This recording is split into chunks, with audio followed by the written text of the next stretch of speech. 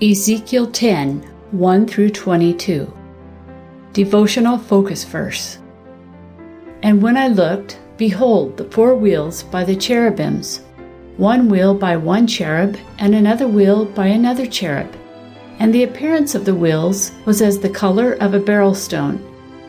And as for their appearances, they 4 had one likeness, as if a wheel had been in the midst of a wheel. Ezekiel 10, 9 through 10. As I read the description in our text of the amazing wheels the prophet Ezekiel saw in his vision, I thought of the most unusual wheel I have ever seen. In 2014, a group of us flew to Kawasaki, Japan to attend our church's 50th anniversary celebration. Looking out the airplane window during our final descent over Tokyo Bay, we noticed a strange structure below us, a long bridge that started on the far side of the bay and ended in the middle of a tiny island. As the plane passed overhead, we wondered where the many cars traveling across the bridge went.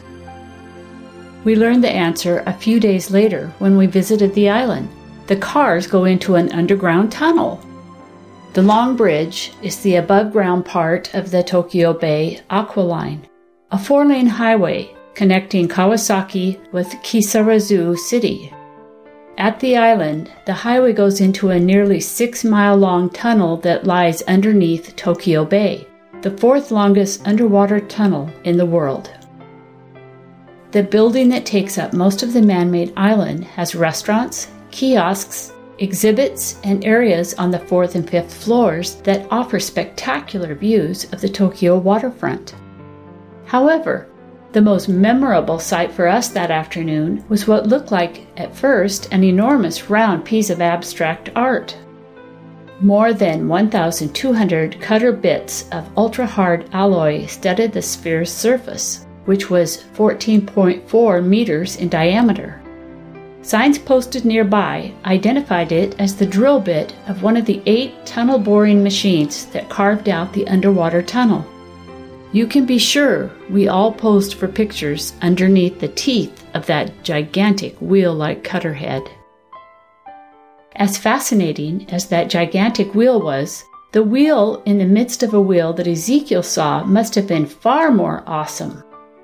After all, it was designed by God Himself. Each wheel seemingly was 2 wheels in one, with one set inside the other at right angles, enabling the whole wheel assembly to move instantly in any direction without having to turn. There were close coordination between the wheels and the living creatures, cherubim, which guided the motions. Together, the wheels and cherubim could represent characteristics of God's divine nature, the mobility of the wheels inferring His omnipresence and constant activity, and the elevated position relating to His omniscience. No matter how we interpret the symbolism of Ezekiel's vision, without question, it displayed the majesty and glory of God. Although Ezekiel and the people of Judah were living in exile in Babylon, this no doubt was a vivid reminder to them that God was still on His throne, working, moving, and in full control of every situation. The lesson for us today is that God still moves in the affairs of individuals and nations to fulfill His own unseen plan. In the wonderful variety of God's dealings with human beings, there is perfect harmony. He is always working, always aware, never wrong, and never late in fulfilling His divine purpose. What a comfort that is to those whose trust is in Him. Background information. In Chapter 10, the vision of chapters 8 through 9 is continued. Ezekiel saw again much of what he had seen in the vision described in Chapter 1, although additional details are given. In this chapter, he identified the living creatures described in Ezekiel 1, 5 through 14 as cherubim.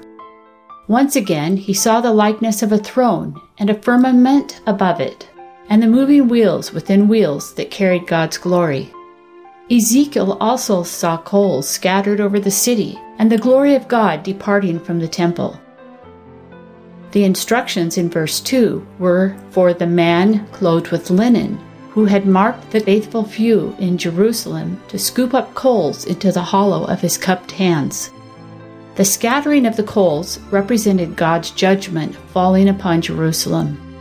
The city would suffer from famine and disease before ultimately being entirely burned by Nebuchadnezzar's army. Verse 3 through 5 are parenthetical, relating what Ezekiel saw before the man in linen went to the cherubim to collect the coals.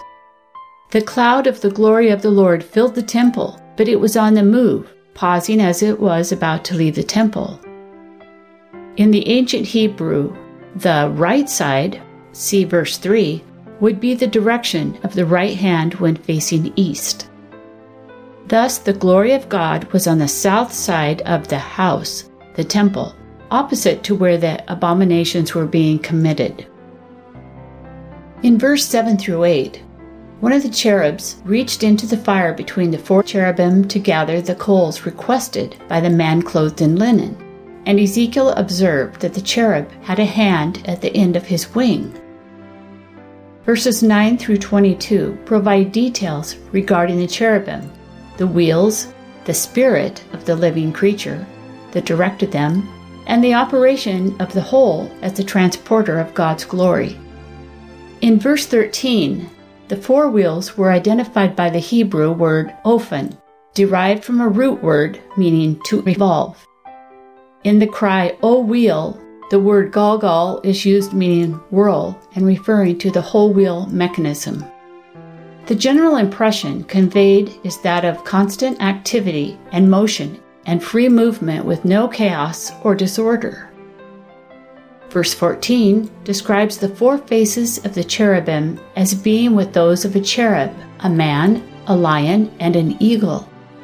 It is not known why Ezekiel used the word cherub to denote the face associated earlier with the ox. See Ezekiel 1:10. That cherub reached for the coals with his face turned in the direction of Ezekiel. The living creature of verse 15 refers to the life within the chariot as a whole, the living cherubim as well as the living spirit directing the movement of the wheels. Ezekiel saw the glory of the Lord move even further from the Holy of Holies to the eastern gate of the temple compound. Stood, in verses 18 and 19, indicates waiting with an attitude of steadfastness and constancy. Conclusion. Ezekiel's vision was an indicator of God's majesty and power, and a reminder to us that he was and is constantly aware and involved in the affairs of this world.